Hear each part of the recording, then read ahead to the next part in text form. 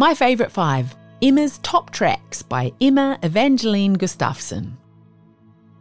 In a world plagued by screens, it's so important that we make time to connect with nature and appreciate our epic surroundings.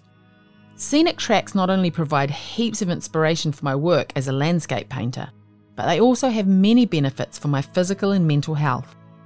If you're visiting Coromandel with friends in whānau, or you're a local looking for a change of scene, it's worth exploring these beautiful tracks. Here are my favourite 5 on the Coromandel Peninsula. Number 1, Whānau Valley Track. This is one of my all-time favourite tracks in Coromandel.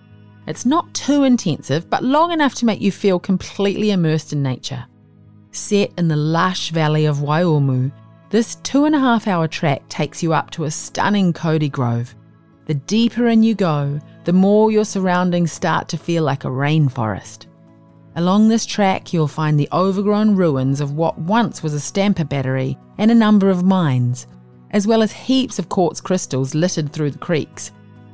Not only does this track connect you with nature, it also provides a little taste of Coromandel's mining history. Number 2, Waitaia Track, Kuaotunu. This hour-long loop track winds alongside beautiful creeks and takes you through to a stunning Nico Grove. Keep your eyes peeled for koura, freshwater crayfish in the creeks, and the diverse range of fungi which are dotted along the path. Be sure to wear decent footwear as this track can get a bit gnarly, particularly in the wetter months. Number 3, Crayfish Bay and beyond. To find this spectacular hidden spot, park up at the far end of Ōpito Bay Road. The walk starts 10 minutes along the beach, in the sand dunes, before you reach the Ōpito Pā track. This short walk takes you through farmland, leading you over the hill to Crayfish Bay. In summer, it's an exquisite swimming spot, with a clear aquamarine lagoon surrounded by surreal pink cliffs. If you're feeling brave, it's worth climbing up on the rocks on the right-hand side. A ridge will take you around the spacey rock formations and make you feel as if you've just landed on Mars. Number 4, Coromandel Coastal Walkway. If you're looking for sublime coastal views, you've come to the right place. The expansive outlooks over Aotea, Great Barrier Island, Repanga, Cuvier Island, and Mount Moiho will leave you in a complete state of awe. The Coromandel Coastal Walkway stretches from Stony Bay over to Fletcher Bay, taking 3.5 hours each way.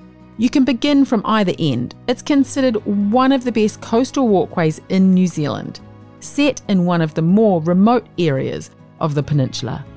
It winds around the shoreline, over farmland and through pristine bush, giving you the best of both worlds. Number 5, Opera Point Walk, Whangapoua. This 40-minute track is best walked at low tide and is ideal if you're looking for a bit more adventure, as there's some climbing involved. This end of Whangapoua has a really special energy, and I would actually recommend it more than the popular New Chums track at the other end of the beach. The Opera Point Walk leads you from the picturesque harbour side around to the main beach via the coast. It's home to Whangapoua's iconic hole in the rock and a couple of stunning untouched beaches. Opera Point is known to have the occasional special visitors. Orcas and seals have been sighted close by, so it's worth keeping an eye out.